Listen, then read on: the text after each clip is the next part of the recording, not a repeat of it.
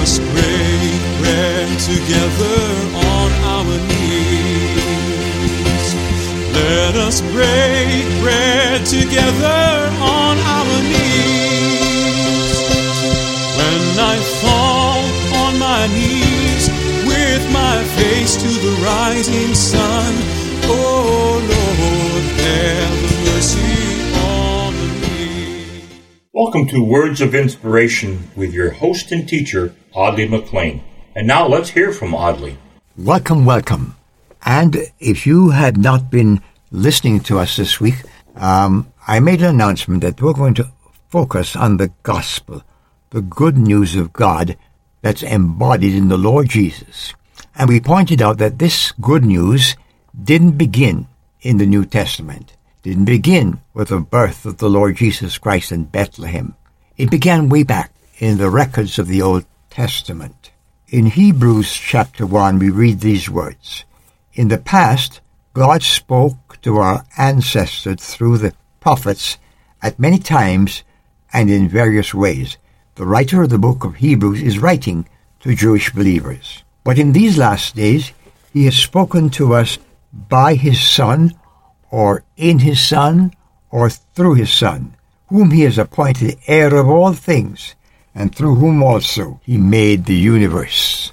That's what Hebrews chapter 1 says about the Lord Jesus Christ. God, who spoke in many ways, under all kinds of circumstances, to the fathers in time past, has in these days spoken unto us in his Son.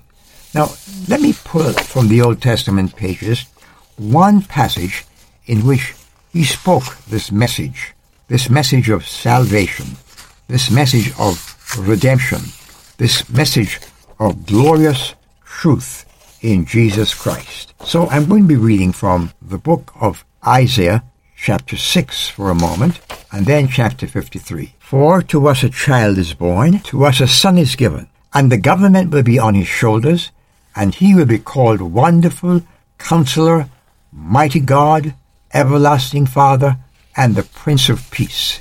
What we don't read there is how the process would work. We turn to Isaiah chapter 53, and we read there, a question is raised. Who has believed our message?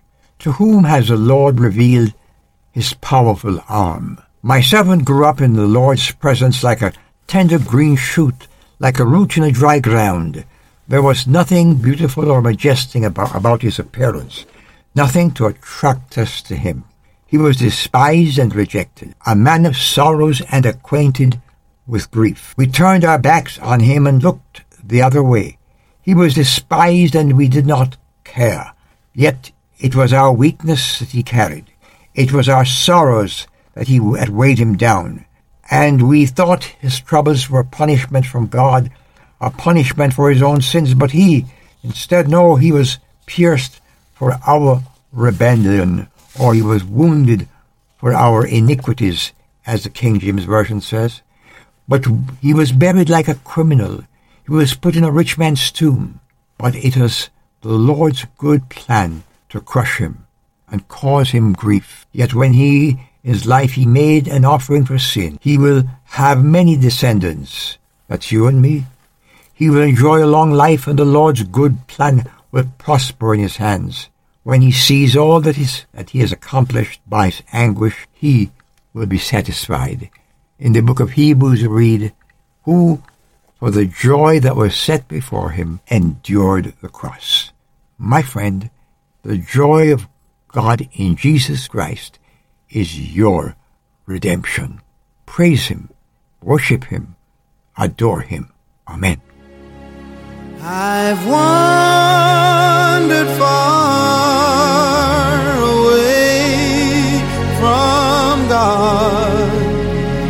Now I'm coming home. Words of Inspiration with Audley McLean is a ministry of Harvest International. You may write to Audley at Harvest International, Post Office Box 6690, Ocala, Florida 34478.